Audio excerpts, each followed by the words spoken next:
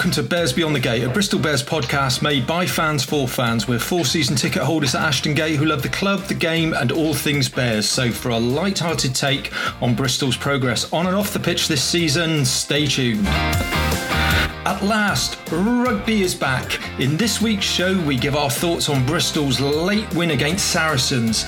It wasn't pretty, but it was a powerful statement on the Bears' defensive step up and the squad's winning mentality. We also preview Friday's game against West Country rivals Gloucester.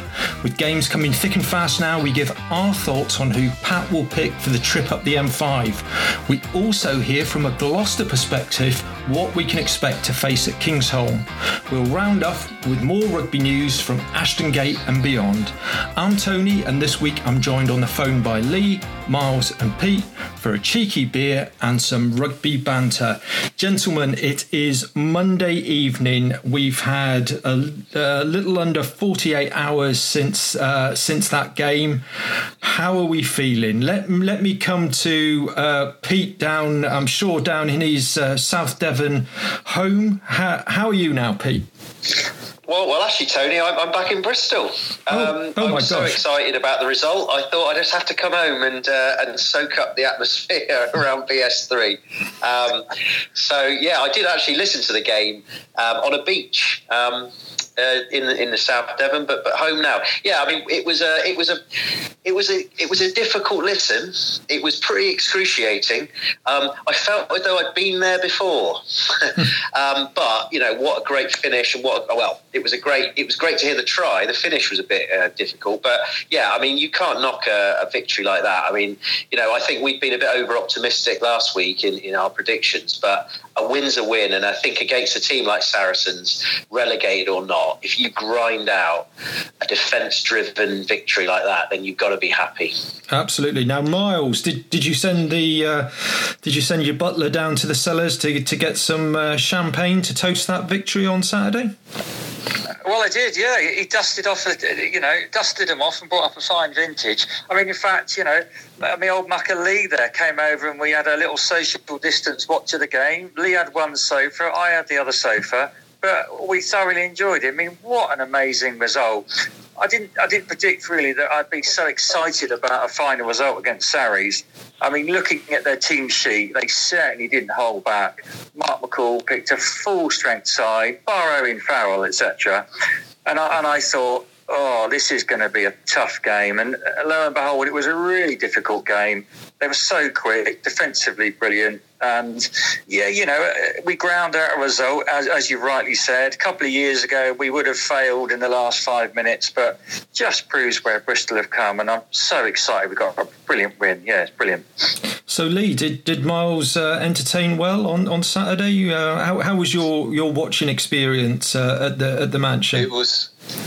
It was a lovely, lovely evening at the Mansion. I mean, I should have left probably 20 minutes earlier because I didn't realise it would take quite so long to get up the driveway. But no, it was fantastic.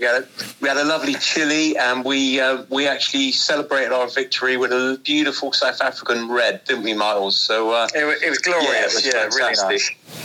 What was their name? Come on, gentlemen, it's a family show. It's a family show. Sorry. Now, it wasn't a feast of running rugby. I think the weather had quite a impact on that, and maybe Semi's debut for the Bears didn't quite live expectations. But my word, what a defensive performance! And I think when you look at some of the stats from Saturday, we had 43% possession, 38% territory, so on the back foot there. But tackles, 92 tackles, which was a 94% success rate. We only missed 6 to Saracens' 21 missed tackles, but we also made 311 metres to their 145. and something our regular column now in the Bristol Post is back. That the first one was published today. That's a Monday, so you can get it in the Bristol Post or on Bristol Live. We talked about that step up defensively because that was the key to the game, wasn't it? Let me come to Lee. How did you feel that team compared to, let's say, the team of last year? Oh, it's absolutely the opposite end of the spectrum for me. I mean, I think that it epitomised it right towards the end when Semi had put in a 50-metre dash to put a tackle on Sean Maitland. I mean, literally, I don't know where he got the energy from that, but that absolutely summed up the character and the attitude of Bristol. I mean, defensively, like Miles had said earlier, I mean, Sarries were good. I mean, they were pushing us, they were pressing us, and defensively, it was a shift by every single one of the players and the replacements. And let's face it, boys, we've, over the years, we've enjoyed some brilliant rugby, but defensively, we've always been, pretty, not weak, but we've been loose at times. And we just seem to have that pretty much nailed now. Yeah. I'm a happy boy. I think we're all happy. I mean, I was bouncing around the front room on Saturday at the final whistle. Let me come to you, Miles. And one of the two main talking points, I think, from that game, obviously the Wizard of Oz set off from about 45 metres out, waltzed through what looked like the whole of the Saracens team to score an amazing individual try that was chalked out because of interference with Itoje. How did you see that, Thacker's little nudge on Itoje? Yeah, me and Lee were absolutely gutted. We just couldn't believe it. I mean, to be fair, there were lots of replays in the TMO, and yeah, he's an experienced lad, Itoje. He, slightly biased. He knows how to play the ref and, talk in his ear, and he clearly did that. There was no way in the world he was going to catch Morahan, not in a million years. So I think Lee and I were both quite surprised that it was chalked off, but an amazing, outstanding try, and it's just, a bit gutted for him, really. But, rules are the rules. They were stretched a little bit. A bit of a shame for him. But... A bit? I mean, my take on that is, how many players could have tackled him after Itoje went past Itoje? I mean, at the end of the day, they had plenty of chances to tackle him. They just weren't good enough. So, to me, I saw it on replay because I listened to the game. And I didn't really have any idea when I heard about what had gone on. But, I thought it was very poor. This is where it's a difficult line, isn't it, where we talk about application of common sense. And, it's always a difficult debate about rules and common sense and interpretation. But that was soft, very soft, I thought. Okay, let me just get a comment from you then, Pete. If you've seen the replays now, the other main talking point, I suppose, was the penalty try. How did you see that when you watched it again on the replay? Well, I definitely wasn't shouting that it wasn't a penalty try. That's for sure. I think realistically, when I kind of heard it on the radio, I didn't. It's quite hard to visualise what the hell was going on. I didn't realise it was quite so close to the corner. I don't know. The penalty tries are difficult, aren't they? We're never quite sure what the rule is, like how many times you have to infringe, or is it a terrible infringement?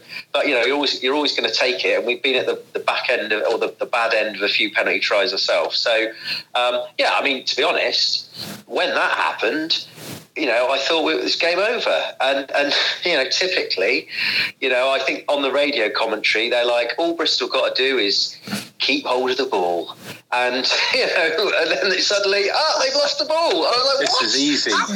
Yeah, and then it was like, and then before I knew it, I obviously lost concentration. Saracens were on our line. I was like, how did they get there? And then they're like, yellow card after yellow card. It's a penalty after penalty.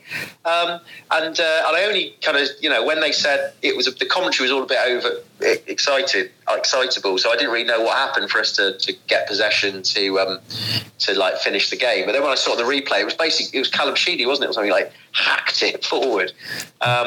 So yeah, I mean, it was great, but you know, we've still got a bit of learnings to do, haven't we, when it comes to closing out the odd game here and there. Yeah, I think it was Carl Sinclair, wasn't it, that hacked it through, and it was unfortunate, wasn't it? Andy, you were under no pressure at all from the restart, knocked it on, and then we went backwards rapidly. And I don't know about Miles and Lee, you know, watching it live.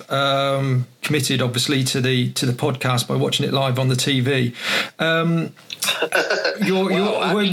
Whether your hearts were thumping because, you know, to defend one line out, you thought and then another line out with a drive. Did you feel that, you know, it just was going to twist against us at the last minute? Well, I'd say, I mean, we're seasoned pros at this now, Tony, aren't we, as Bristol fans? I mean, we are. I mean, me and Miles couldn't sit down for the last 10 minutes anyway. And I mean, literally, it is typical Bristol, isn't it? I mean, I don't want to be negative at all, because it was a fantastic result, and you know, we got the points. But I mean, like Pete said, we've still got learnings. We know that it was the first game back, ring rustiness as well. But for sure, we were definitely up on our seats towards the end. And yeah, I mean, when that ball was finally kicked out, then we could finally, you know, breathe, you know, exhale again and think, oh my goodness, we've actually done it. We've got to the finish line. So yeah, it was. But you know, that's what rugby is, isn't it? That's exactly what we watch rugby for. It's that passion, that commitment, and, you know, that excitement. And sometimes that'll go your way. Other times it won't. And, you know, on Saturday, we were just, you know, we were lucky it went our way. Sarries were never going to give us an easy game, were they? And you know, we knew they'd push us right up to the last. Say that now. Well, I know that the last minute, and that, as you know, as Lee said, it was just, you know, nerve-wracking the last minute, and I think we definitely thought they were just going to do another Exeter and take it at a death. But yeah, good on the lads. So they held strong and just about got the win. Can I just pick you up there, Miles? Because you said we know Saracens were never going to give us an easy game. Let me remind everybody of the predictions from last week. There was Pete. We're going to steamroller and put 30 on them. I think you predicted a 30-15 comfortable victory for Bristol. Lee, you were super confident. A bonus point 28-14 victory. And Miles had us scoring 31 points to 17 and getting a try-scoring bonus point. Well, I was hoping listeners would have forgotten that podcast already, Tony. But thanks for reminding me. But Tony, the most important thing was we all went for a Bristol win, didn't we? We all did. I went for a narrow 3-point win at 2017. So. Did you, Tony? I couldn't remember that. I am going to claim the first point in our little prediction competition. Well, to be fair to Miles, he called it a 4-point difference, didn't he? 31-27. So 17. 31-17. 31-17. Sorry.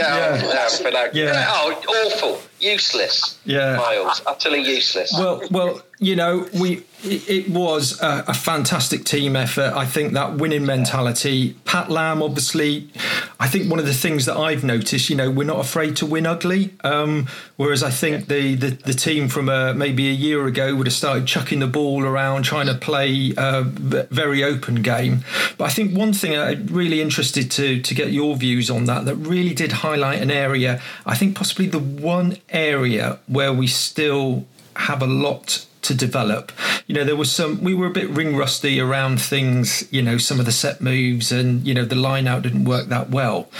But I thought comparing our kicking out of hand game at 9 and 10 to, Wrigglesworth and Good at Saracens really did highlight that there's still a lot of work to be done to tighten up that kicking game. And Pete, I know it's something that you've talked about quite a bit in the past. What was your thoughts? I suppose you didn't see the whole game on the TV, but there was a lot of loose kicking. Yeah, and I picked it up a lot on the commentary actually on the radio, and it's a difficult one because it's easy. It would be easy to say that we should get a more experienced scrum half in, but Harry Randall will learn a lot from that game, and Andy Uren will learn a lot from that game, and they learn a lot from a game we won. Pat is one of the pillars. It's one of the pillars. It's supporting young English and Bristolian-based players to become better, and I think we have to accept that that's what we are. That's what we want. We don't want to just buy in experienced players just to kind of. We've got to develop. So, I think they'll learn from it. Randall has had better kicking games. Sheedy's, developing as a kicker. Uren's had better kicking games. We've just got to, I think we've got to stick with the boys and give them the support. And I'm sure they'll be poring over the video. They'll be talking about kicks and chases and all that sort of stuff. It's part of the game. They've got the potential. We know they have. So, it didn't affect us in terms of the result. We won the game. We move on and learn from it. Yeah, I agree with Pete, and I think also, that's, it's a hell of a comparison when we compare our two against the Sarries two, because Alex Good's been running games for decades, hasn't he now? So, it's where Sheedy and Randall aspire to be, but I think we all know collectively that they're still young lads, and they've got to get these games under their belts to be able to get to that level. Actually, incidentally, just after half time, can you remember the break that Randall made with the kick through, which very nearly gave Ben Earl a chance to go over the line? And I thought that was, it didn't happen often, but actually it does show that when we can get the ball, Randall, he is pacey and he can kind of put those balls forward. But equally, they were pressed. They were, Sarries pushed the line up. They pressured really hard, really fast, and it was one of those games where I think we felt we had to do everything like a millisecond quicker than we normally would. But yeah, I think these are aspiring young players, and I think personally I have full belief in both of them. Yeah, Wriggles. We've got to remember that Wrigglesworth is an absolute top quality operator. That bloke, in my opinion, should have played a lot more for England. I think he's been a fantastic scrum half.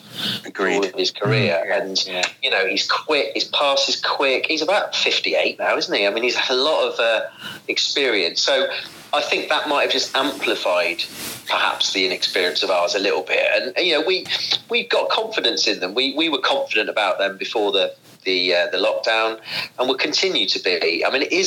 Halfbacks are a crucial position, and that if I was going to kind of add a caveat to that, it is a crucial position. It's perhaps a slight gamble to put our faith in them, but they have delivered for us, and it's exciting, isn't it? It's exciting, and they can only get better. So I think learnings, put it in the locker, come out strong next game. Okay, well let's talk about some of the individual performances. Let me kick off with Siali Piutau. How good was it to see him back in his inside centre position? And I just thought he had an immense game. He was so fired up. He was charging into tackles, and I think very much deserved the man of the match. And it would have been great if Jamie George hadn't stopped him scoring the winning try and making it a penalty try instead. And I think it's shown a little bit how much we've maybe missed him at inside centre. I think he was really, really solid. But let me come to Miles then. Who else impressed you from the Bristol team? Other than Siali, he showed certainly, as you said, Tony, he showed his leadership, didn't he, in the backs, and he was just brilliant, which is what we've missed really, his defence, which is fantastic. The whole squad impressed me. The conditions were dreadful, but I tell you what, in the second half, the now they're called system players, they were finishers, aren't they? I think as Pat likes to call them now, came on. The likes of Sinclair and Bennell, they were just brilliant. I mean, Bennell nearly scored in the first minute of himself being on the pitch. Sinclair just showed himself to be an absolute nuisance, which is what we know he does so well for England. And even Saka, his line-out throws, they just didn't come good. I understand that. And Brian Byrne, they were missing everything.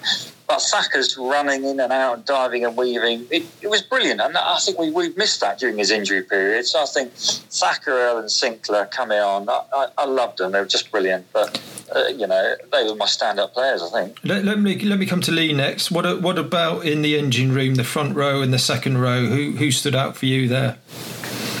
Well, I thought Big Jake had a tough day at the office, but he stuck at it, and I thought, fair play to him. It was again, he's going to learn well, and I thought again, Chris Fouey for me, in the second row, I thought Fouey, he was up against Toji, and he was an absolute menace as he always is. All day long with the line-outs, and I thought Fouey had stuck to his task well.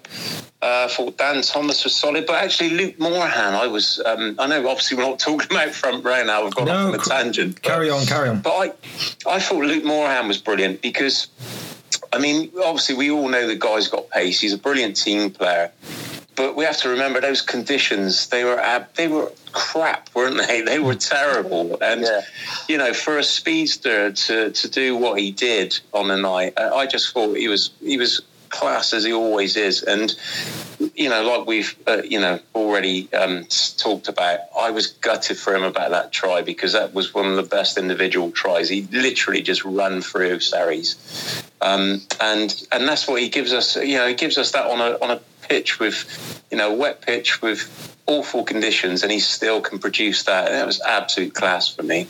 Yeah. I think one of the things for me, a slight surprise was maybe to see Nathan Hughes come off at half-time. But then it did give us a full 40 minutes to look at Ben Earl, and I was very impressed by what I saw. You can see why he scored 7 tries this season, because where Nathan is, he is huge. He is a battering ram. I think there's possibly a bit more finesse to Ben Earl, and his speed around the pitch, I was really impressed with. Pete, anybody that any names you want to pick up? Well, let me give you a question. Actually, right.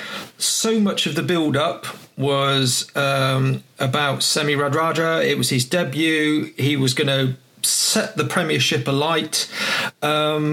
I think he had about 3 or 4 touches, including a knock-on and chasing a kick down where he nearly took his head off on the Maitland's knee. How do you feel those conditions in that game? Were we expecting too much to see a world-class performance from who is a person that is a world-class player?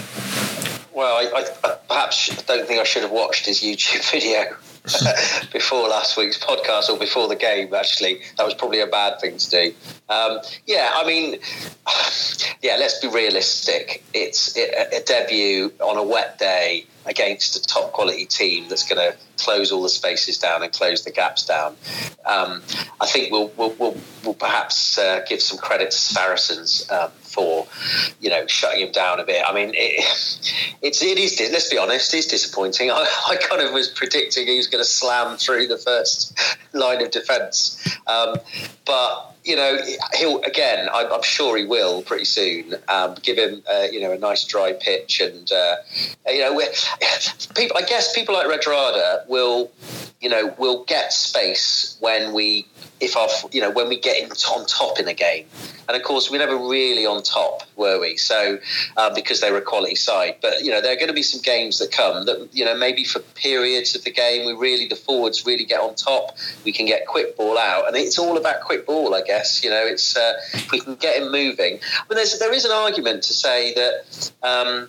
Maybe he would be, we would be useful on the wing, maybe so that he gets more of a chance, from a bit of loose play or from a kick to get more of a run. I know it's been mentioned by other people, but we'll see. I mean, let's say it's one game.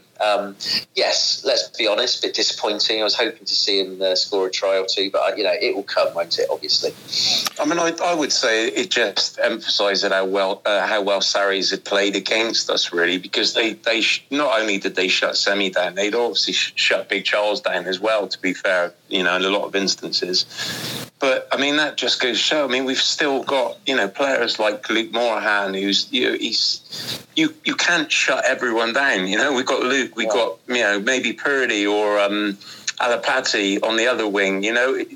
We won't face teams like Sarries every week with the ability to be able to shut our big name players down.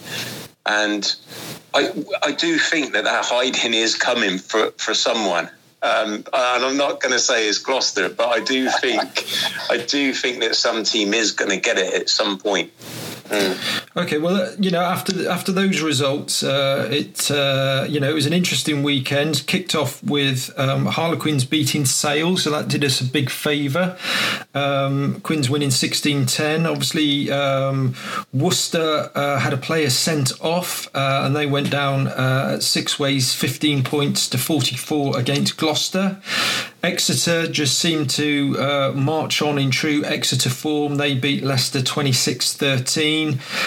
Good win for Bath. Ben Spencer looking sharp for them as they won 34-17 at home to London Irish.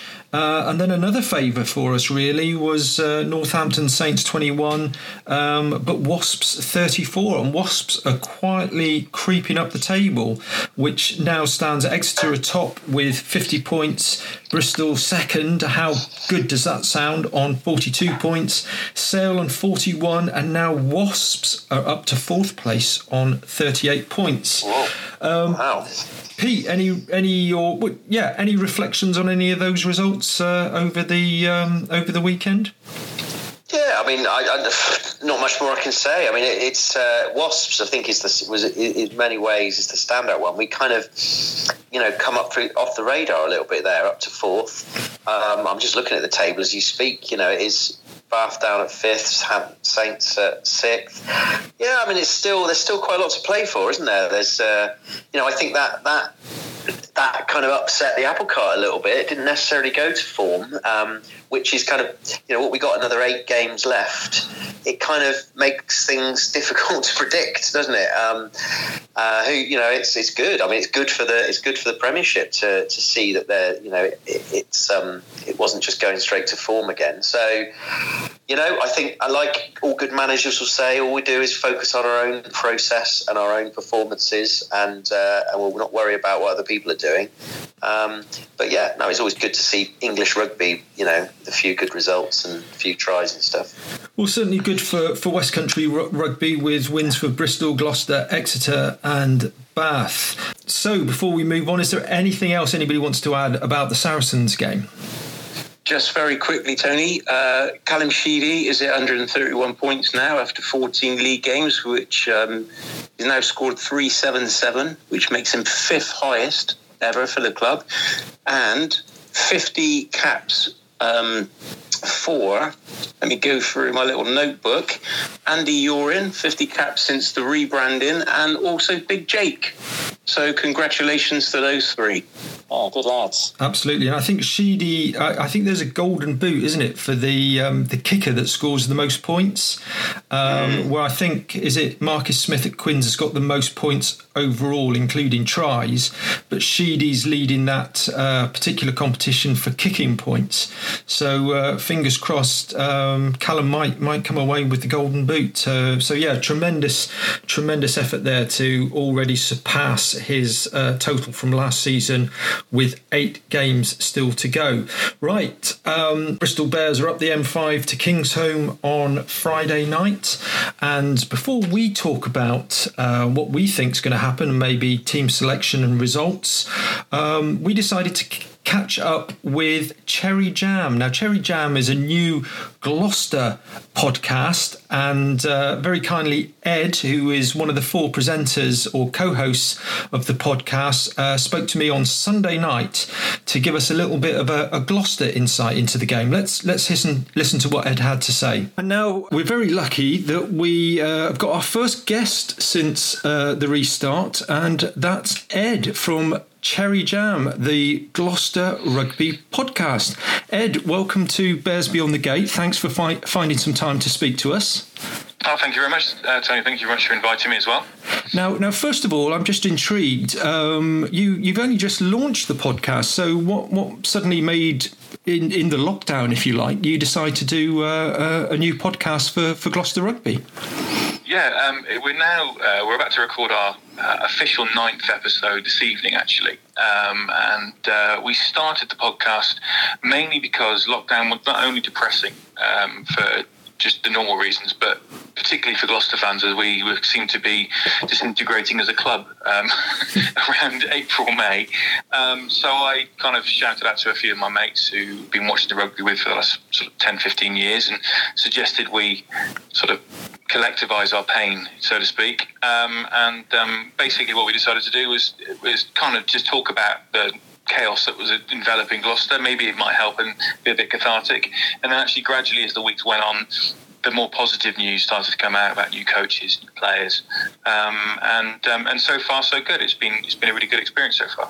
And a really good listen. I've listened to 2 or 3 episodes, and I'm just interested. What's the general feeling around Gloucester fans at the moment? Because as you say, I think you went on a bad run. Was it 5 league defeats, and then obviously Ackerman go in, and it all seems a bit chaotic. But things have started to come together, and congratulations on that win at Worcester on Saturday. I know they had the red card, but even so, to score that many points and tries at their place is quite an achievement. Is there an air of growing optimism around Gloucester fans now? Again, it kind of fits in with the name of our podcast, which is Cherry Jam. There's always an air of optimism around Gloucester, often misplaced.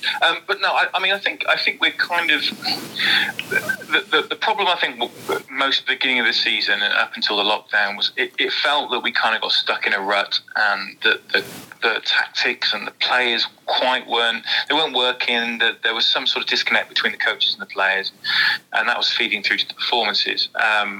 I think we're all intrigued to see how George Skivington gets on. I think the focus potentially on a more forward-orientated game is a pleasing one. It's something that we seem to have lost our way a little bit. Gloucester being renowned as a forward-orientated club, probably in the old days, but we've lacked that sort of gnarly edge for a while. So that's a positive. It seems, certainly from Saturday's performance, I noticed a lot more driving up the middle, a bit more, the props and the back row were getting involved a little bit more than they were under Ackerman's tenure. I think generally we're optimistic, and I agree with you in terms of getting that many points at Worcester. You're right, the 14, playing against 14 men helps, certainly, but we've got an appalling record up at Six Ways. We've played up there and they've had men sent off before, and we've drawn. We've gone up there winning left, right and centre and gone up there and lost or drawn, and it was pleasing to see us actually put a performance together, even, as you say, they were down to 14 men. But generally, I think we're pretty positive, but obviously we've got to play you guys on next week. Yeah, well, I can certainly. Six Ways hasn't been a happy hunting ground for Bristol over the last few years, and I don't know what it is, but they always seem to put on a strong performance. And yes, let's talk about that. We're up to Kingsholm. It's such a great shame that no crowds are going to be in, because the four of us from our podcast, we all had tickets for the Shed, and we're looking forward to a bit of friendly West Country banter. But how are you viewing the game against Bristol then for Friday? It's an interesting one, because I kind of go back to I mentioned it on a pod, a couple of weeks ago, and that's that over the last few years, it seems that we go into Bristol and we struggle for whatever reason. I think we won the year that you got relegated last, but then struggled in that game, and then routinely are quite comfortable at home. Now, obviously, the dynamics can be very different this year, because there is no crowd. You haven't got that baying Kingsholm support that's going to maybe help the referee make the correct decision every now and again. So I'm positive. I'm positive, and I'm hopeful, because it's at Kingsholm. Even with no crowd, there's the aura, there's the feeling around the stadium. However, again, I watched you go play Saracens yesterday, and the very few times that you see Saracens beaten in a scrap, which I thought it was yesterday. There wasn't a lot of great rugby played, but it was an arm wrestle, and it's very, very rare you see Saracens, even with a few players out, lose in an arm wrestle. So that was, that's pause for thought for Gloucester. I think if Gloucester can keep it tight and don't concede, silly points, as what we did down at Bristol earlier in the season, I feel more and more comfortable. Maybe there's that feeling of, confidence comes through the club and through the players that think, oh, this is like the old Bristol, we can beat them in the last 30, which is what we did last season. So I'm always positive when we play at Kingsholm, but I'm realistic to know that Bristol have got a very good side at the moment. Got a lot of depth, which I don't think you've had up until quite recently. There seems to be a lot of squad depth. You've got players who can come on and make a difference, where maybe previous years you scratched the surface a little bit and there wasn't a lot of quality underneath that first 15 or first 17 players, for example. No, I think that's absolutely fair comment. And from our perspective, to see the likes of Carl Sinclair and Ben Earl coming off the bench against Saracens, you've got a bit of strength in depth when that happens. So from the team that played up at Six Ways then, and I'm assuming, because if you've got a game midweek then that follows, I think we've got Leicester very soon afterwards, if my memory serves me right. I know that we've got a lot of games in a very short period of time, like yourselves, because I think you've got Exeter, haven't you, very soon after us. So Exeter on the Tuesday, yeah. Yeah, I think it's a similar situation for Gloucester, and rotation is going to be important. We've got, again, as always with Gloucester, we seem to apparently have a mini injury crisis, which is helpful. I would have expected to see Hines, if he's fit, I'd expect to see him on the bench probably, with Simpson starting. Although Varney did very well, our young scrum half came on and did very well for the last 10-15 minutes on Saturday. Props, I would imagine, will change. So people like Jay Ford Robinson will play. Jamal Ford Robinson, will play. Mugapola, will probably start. And we've got about 9 hookers for some reason at the moment, so eventually they'll probably change as well. I'd imagine the back row will probably be quite similar. Pellegrini was immense on Saturday, so if they can manage him and make sure he's still fit and he's raring to go, I mean, he was actually quite scary. I think I saw a tweet that said it's almost unfair. We've got 14 humans and Pellegrini playing for us. It's some of the runs and some of the barnstorming runs he does are actually quite scary to watch when you in the stadium. So having him running at you must be absolutely petrifying. Other than that, I don't see there's going to be a huge amount of changes. I think we'll probably, again, it'll probably be more on the bench. You'll see more of a change. We had quite a lot of young lads on the bench, so I would imagine some of those might be shifted out, and some of the more experienced players, if they are fit, will come back in. people like, if Atkinson's fit, might come back on the bench. They might rotate the wings, so people like Banhan might come in. May obviously took a knock to his head, which resulted in the red card, so there's a doubt about him. Overall, again, as I said, probably not a huge amount of different changes, but it'll be more on the bench and then the impact coming off. And it'll probably be the same for you guys, I imagine. I can't imagine there'll be a huge amount of changes after beating Saracens. You don't normally change your winning side, do you? No, it's going to be very interesting. I mean, I suppose the issue for us is having Exeter on Tuesday night at home. So I think one thing we've learned from Pat Lam, he's pretty shrewd at using his squad. And as you alluded to, we have got a little bit of depth. But I think, we're going to talk about this on the podcast later around who we think is going to play. But I would imagine the core will be the same. So let me put you on the spot then. First of all, give me a prediction of where you think Gloucester will finish in the league this season, and then your prediction, a score prediction for Friday night at Kingsholm. I think, and I'm being probably ultra positive here, I think we'll finish top 6. I think now they seem to be changing the rules in terms of the qualification to the European Cup, next to Champions Cup. I think you now look like you need to finish at top 8. Yeah. So it does hopefully relieve a little bit of pressure, but I feel that we probably will get top 6. Top 4, I think, is probably beyond us, just because we're going to have to beat people like Saracens away and win in places we don't normally win. So I kind of think top 6 is about where we'll be. And then Friday night, I predicted on the pod that we would lose to Worcester. So I'm going to say Gloucester by 4. Again, because I'm very much biased, and I just think maybe it was a little bit easier for us than it was for you. And it might be tired bodies, tired minds. It's difficult to back up that performance. So that's where I'm heading. You're going for Gloucester by 4. Gloucester by 4. Yeah, well, it's going to be super interesting. Of course, the Rifles Cup is at stake, which, having not had it for the best part of the decade, I think we've retained the trophy for 2 or 3 times now. So it should be a fabulous night. It's a West Country derby under the lights. I'm sure we'll all be glued to the televisions. Ed, thank you so much for giving us the time, and good luck to the podcast and to Gloucester for the rest of the season. Yeah, and same to you. And of course, the most important thing is we all know this. I think Gloucester and Bristol, there's a friendly rivalry, and let's be honest, we all dislike Bath a lot more. That's the most important thing. So couldn't have said it better myself. Cheers, Ed. All the best.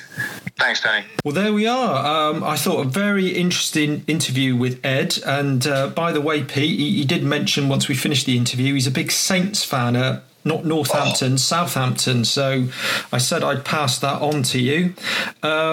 So, it has been a traumatic year, hasn't it, 2020, with Gloucester off the back of those 5 straight defeats, which started, by the way, with us beating them down at Ashton Gate, and then Ackerman going as well. Hearing what Ed said, let me come to Pete. Do you think Gloucester are settled now? Obviously a good result at Six Ways, but do you think they've turned a corner, or is it too early to tell? Well, just before I answer that question, Tony, the first thing that I thought when I started listening to him was he sounded a bit like Miles. But then obviously as soon as he actually started, saying a few things about rugby, I realised it wasn't Miles at all. And what, because he knew his stuff? Because he knew more about Bristol, didn't he?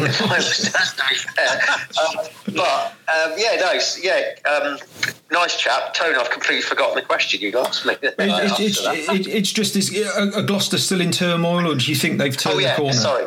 Well, I think he was being cautiously optimistic, wasn't he? I mean, clearly they have been in turmoil, and I think even more than perhaps we know or anyone knows. They seem to be very kind of pleased about Skivington. They coming in, despite I assume still a slight question mark over his contract at London Irish, and the result on Saturday or Friday night, seems to suggest that it's not all bad. That said, Worcester went down to 14 men. We know that if someone gets their pecker up when a team's down, it can quite easily go away from them. I still think things aren't going to change overnight. I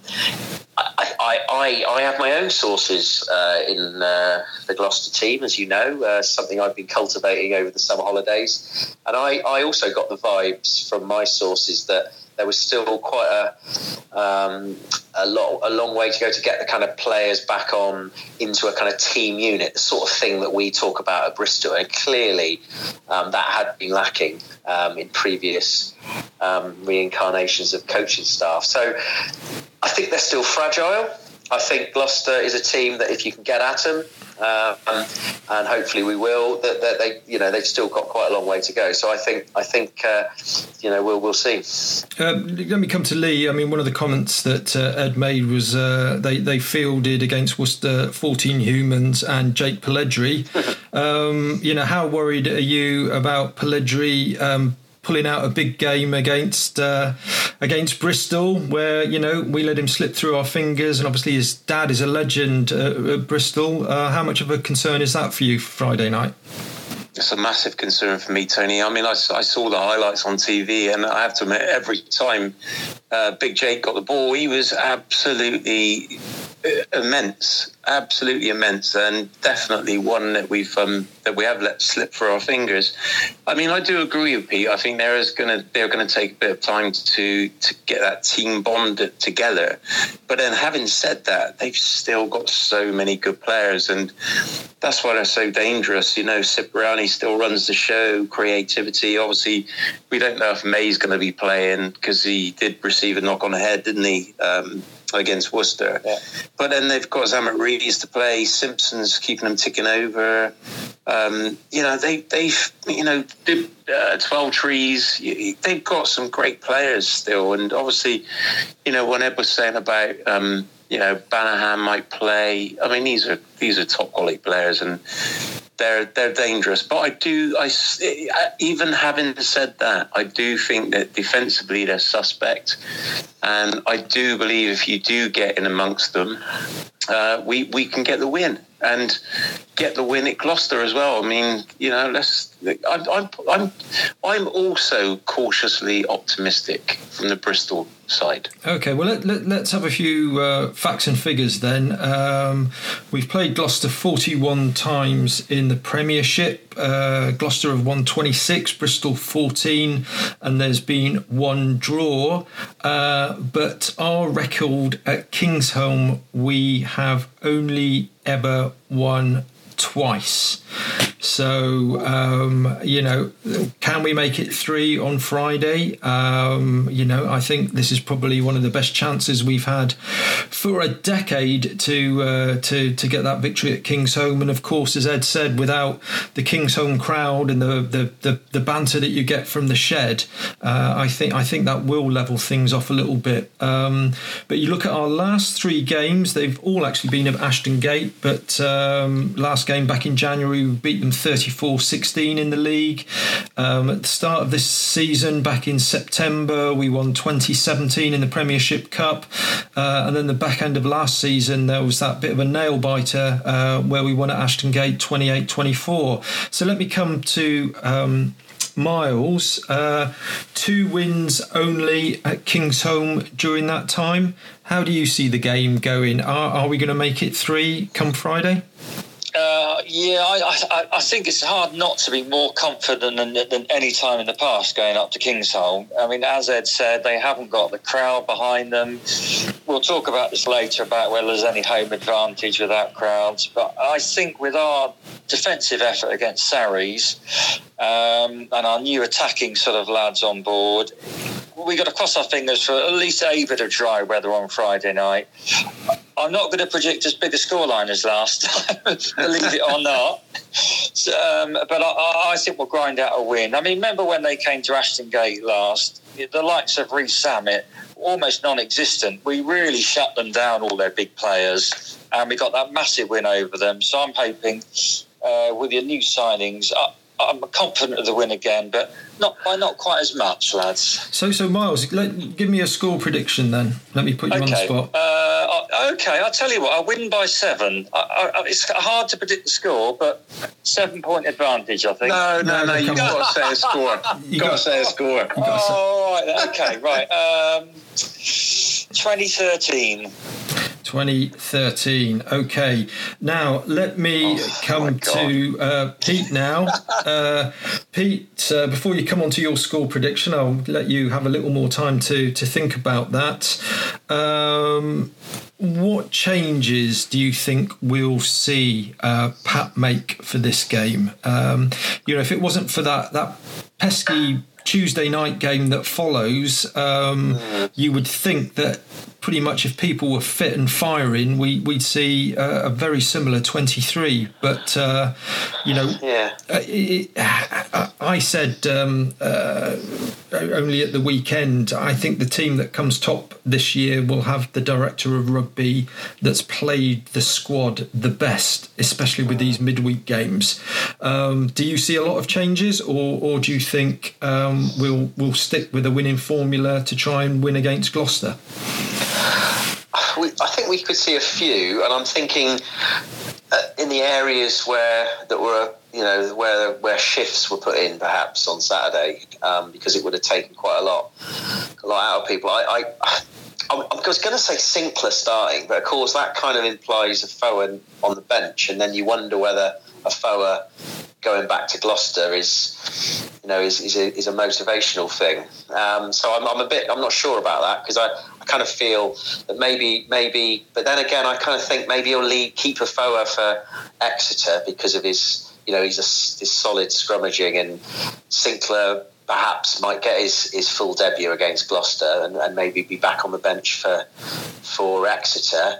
There's always the potential for Andy Oren to start rather than Randall, because we know he's done this before. It kind of perhaps depends on what Pat's game plan is going to be.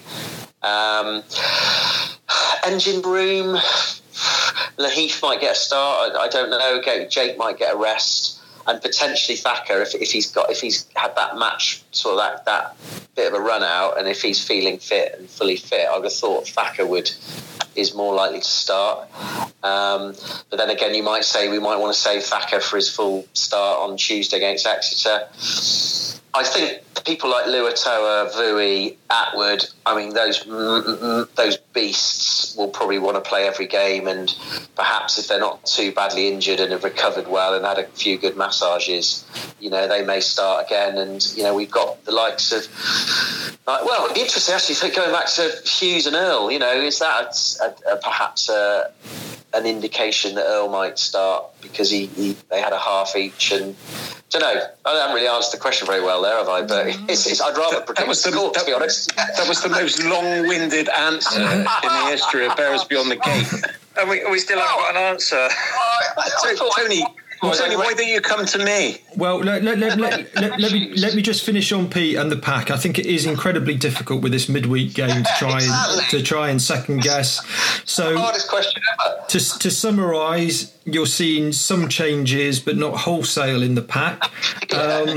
But Pete, what is your score prediction? I was stung last week. I think we'll score. I think we'll score 2 tries, so that's at least 10, isn't it? And I'd say we might get 20 points, but I think Gloucester are dangerous, and kind of depends on Cipriani. He has quite a good game, one of those guys. I'm going to go 2015 to us. 2015. Okay. Yeah. Let me come to you now, Lee. Pete's meandered through the pack. Basically, I've got like 3 seconds airtime now to say what I think. Yeah. Yeah. Can you round up the backs quickly? Talk to us about the backs, and if there's anything that you think in that pack you would strongly disagree with Pete's analysis. Well, I do think Max Laheath will come in. I think Thacker comes in for Byrne, and I think Big John starts because it's Gloucester all day long. One thing I would say, second row, I'm worried about, obviously, Jake Pelledri. I'm worried about not only the power, but the pace. I don't know if Big Dave might sit this one out. I know that's probably controversial. But I just think we might need to go a bit more like for like. So possibly bring in Ed Holmes, keep Chris Bowie in there. And the only... Alapati Leoa, I think, might come on the wing for Purdy. And I think that's pretty much it for me, mate. Nice and easy, wrapped up. Copied a couple of mine there, but that's fine. That's right. Yeah. I think just to chip in with Hughes clearly not injured and just doing a half, and then Ben Earl coming on for a half. I just wonder whether they might swap it. They might keep it the same. Hughes plays 40 minutes to try and keep Pelledri quiet, and then you've got Ben Earl, and let's face it, seeing Ben Earl trot on at half time with fresh legs, must have been quite a sight for those Saracens players. Controversially, could it not be a Hughes and Earl starting? Well, potentially, yes, potentially. To kind of negate the Pelledri influence a little bit. Possibly. Miles, good enough for you there? Is that quick enough? Very well done. Very well done. Thanks. Miles, any points you want to throw in before we move on? Where's Paul Hall? He's retired. Yeah, I think I agree with the backs. I mean, we've seen he's always struggled a bit, sort of ball in hand and kicking. I mean, from a tee, he's fantastic. And our resets, again, on Saturday, were pretty appalling, weren't they, despite the conditions?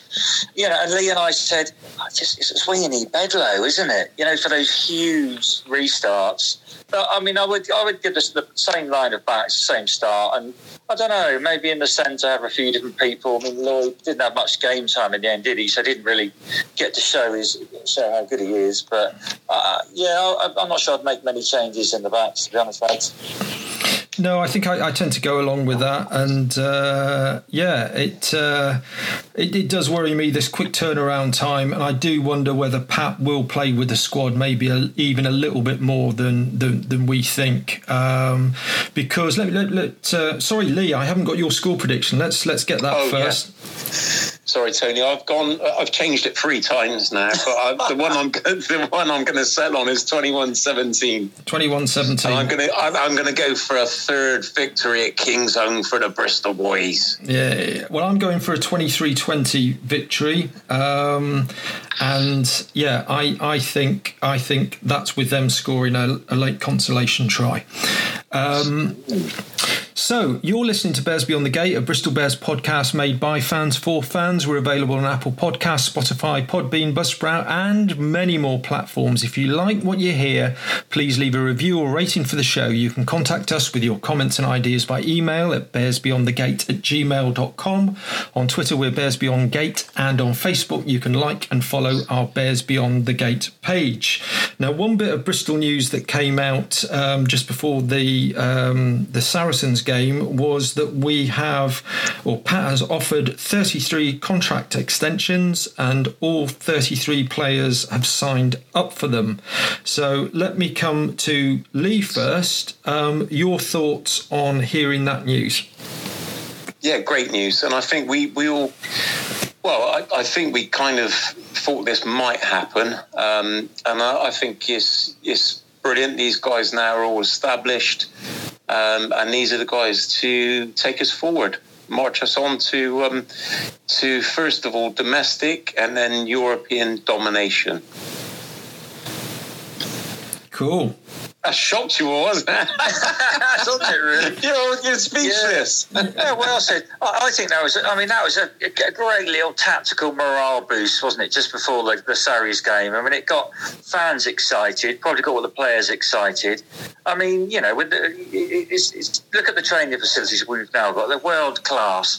I mean, if I said to Lee, listen, mate, I've got a new hot tub, a new 40-inch TV, and a new gazebo, he'd be round like a shot. So, you know, that's what I feel. That's what I feel like the Bristol players. They've seen these facilities and they see where Bears are going, and it's a no-brainer to want to pay for Bristol Bears now. Yeah. Now, I think it although not a lot of detail was given, it sounds like most people now are tied into 3 years with the club, which sees us through this current kind of salary cap restriction. And we don't know when the contracts were signed, but you would assume they've been quite astute, so can claim those salaries at 75% if they were signed before the deadline, which was a few weeks ago. But on the Bears website, it lists 39 senior players. Obviously 33 were given contracts. Now we put a tweet out about it, and first of all let me apologise for Toby Fricker. I put on the tweet that Toby Fricker was one of the 6 that wasn't offered a contract extension. He was. The one I got mixed up with there was Semi Radradra, but of course he's already on a 3-year deal with the Bears. So Semi was one of those 6. The others were Ben Earl and Max Malins, who of course are only on loan for a year with us. The next was Tom Kessel, who's just joined a scrum half cover. And the other 2 players were Chris Cook, who is the injured scrum half that Tom Kessel has come in for, and Charlie Powell. So let me come to Pete. No contract extensions for Cook and Charlie Powell. Any thoughts around that? Well, I mean, Cook was a fairly short-term one anyway, wasn't he? And, you know, maybe he is, you know, cover, perhaps, you know, so it's not surprising with him. Charlie Powell, I don't know. He's still on the squad, isn't he? I mean, maybe, you know, maybe he's just been given a bit of an, you know, he's on a 1-year rolling and it's a bit of an incentive, you know, it's like, you know, show us what you've got and, you know, we'll take it from there. Difficult. I don't know, really, to be honest. That's short enough for you. That's nice and succinct, Pete. I think one thing that was interesting, one of the comments from Pat was when he was talking about these contracts, he said there's flexibility on both sides. So although I think everybody has signed up potentially for the next 3 years, it does sound like there are some opt-out clauses there. But as Lee quite rightly said, you know, to have that group of players now commit to the club, it's just fantastic to think of the position that we are in, and I think that team spirit just shines through and through. So congratulations to everybody that got the contract extension, and let's hope that you form a dynasty that will rule rugby in this country, and if not the European continent. Let's move on because time is ticking away. I just wanted to finish tonight. We've had lots of tweets, as you might expect, with the season starting and having the first game. So I'm going to come to each of you individually with some comments that have come up on our Twitter stream. First of all, if I can go to Lee, Russ Petty, who is at rpetty80 on Twitter, came up with a fact that was on the ESPN website. He said Bristol had conceded a try for a Premiership record 76 consecutive games up until the Saracens game. The last time that we didn't allow our opponents to score in the Premiership was a 6-9 home loss versus Sale in September 2008. Lee, were you surprised to see that stat? I was actually, Tane. I mean, it's bizarre, but you don't really, you know, when you're watching the games, you don't really think of these stats at the time. But I was surprised at that. But obviously, you know, it's 26 games. I mean, it's definitely a stat we want to get rid of, wasn't it? So So what better way to do it against, contentiously the best team in the land? And also, don't forget, though, we did have to shut out the donut in Brive, didn't we, in the European competition as well? So, the bagel. The bagel, the French bagel. So, yeah, it was surprising, and it's nice to get that monkey off our backs, I think. Absolutely. I think when you looked at the figures, Quins were on, I don't know if it was before the weekend or after, 73 games with conceding a try and still going. So hopefully if they can concede tries for the next month or so, they'll take that record from us. Let me go to Miles next, and a very good friend of the pod, Mr. Andrew Cleaver at BrizVadar on Twitter.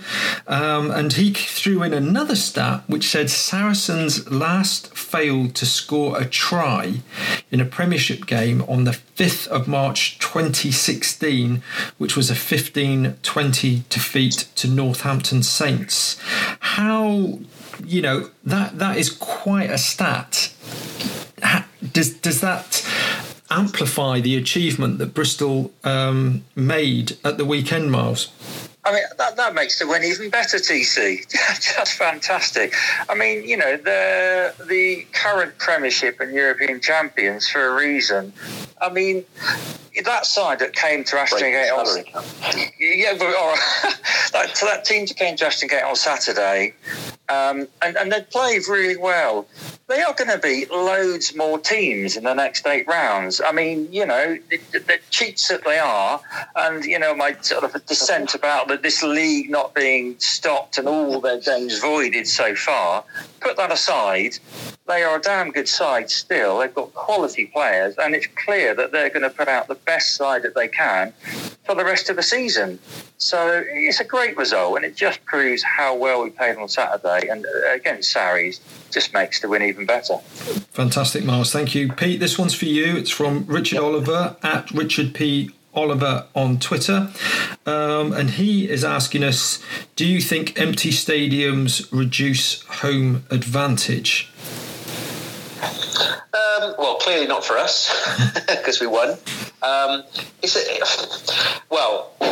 It's a difficult one. That I think it's difficult to generalise. I mean, Steve Diamond joked, didn't he, at Sale, saying it was no different having a lockdown in the stadium to their normal attendance, so they were used to it.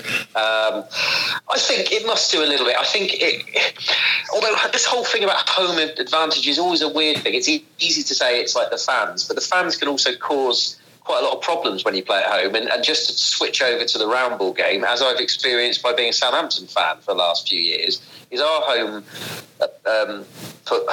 record is rubbish. They've got a great stadium. So it comes down to lots of things, doesn't it? How comfortable you feel, how the players feel by not having to drive very far to get to the game. They're used to the people, they come to the game relaxed. So I think all of that still is quite important, clearly. Perhaps the crowd thing is when it's a tight game and you get that kind of big kind of roar around a stadium like Ashton Gate when we're pushing for a try. But again, we proved the fact that perhaps when we thought we might have needed the crowd to push us over the line, they did it themselves.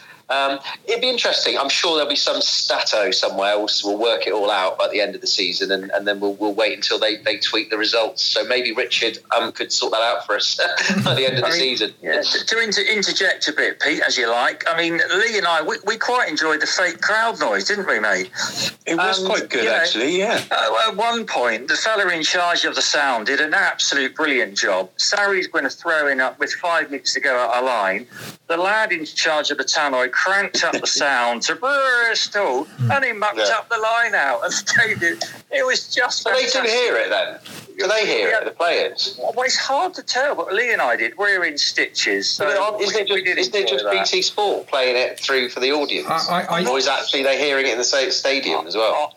I don't know the answer to that, but it was classic timing. But whatever the answer was, it worked at that particular line out, so it was brilliant timing. Okay, Jason. Yeah, you know the answer. let's move along. I thought it was just the TV soundtrack. I didn't. We think need it was a player to come on and tell us, don't we? Yeah. When Callum Sheedy follows us, maybe he could just drop us a tweet and tell us: could they hear the fake sound in the pitch, or was it just people shouting from the bench? There we are. No. Let's just put a challenge out. First player to tweet Bears Beyond the Gate and let us know whether they could hear the sound or not. There's a challenge to the players in the squad. Okay. Lee? Yeah. No, I just want to say, I mean, I do think it does have a detrimental effect, not having the fans in the ground. But I do think that sometimes that can be overplayed. I think ultimately, if you've got a professional side out on the pitch and they do their job, then it really doesn't matter who is in the crowd or if they're playing in front of one man and his dog. I think ultimately the best players, the most professional players will come out and perform. Nicely said, Lee. Let me move on then. And a tweet that actually came in tonight, Monday evening, and it's from Marcus Watts. That's at Watts_MF on Twitter, and he was just commenting on former Bristol player and Sevens legend Dan Norton joining London Irish, and wanted to know our thoughts about that. I can remember seeing Dan Norton play up at the Mem, incredibly quick, incredibly skillful, but Marcus, I actually agree with you. I think there were certain facets of his game that maybe didn't really work for the 15-a-side game, and he did, I know while he was with us, spend a lot of the time away with the Sevens, so it will be fascinating to see how much he plays and what impact he has for London Irish in the 15 game, but as an ex-Bristol player, we wish him well. And finally, did anybody see the tweet by Ian Snook, that's at Snook Ian on Twitter, who recreated what looked like the queue for a Thatcher's under the Dolman stand, where he had everyone in the house lined up, socially distanced queue to get a beer out of the fridge at half-time. Ian, that was brilliant. Fantastic. Brilliant stuff. Well, that's been quite an epic, I think this is probably going to be the longest ever episode, but I think, please forgive us listeners, we've not had any rugby for 5 months, and then to come back with such a fantastic win over Saracens, there were so many talking points, and we hope you enjoyed the show. That's us for this week. We'll be back next week, and we'll leave you with just a brief comment for the man responsible for Bristol Bears' win at the weekend. Hello, my name's Jamie George and you're listening to Bears Beyond the Gate.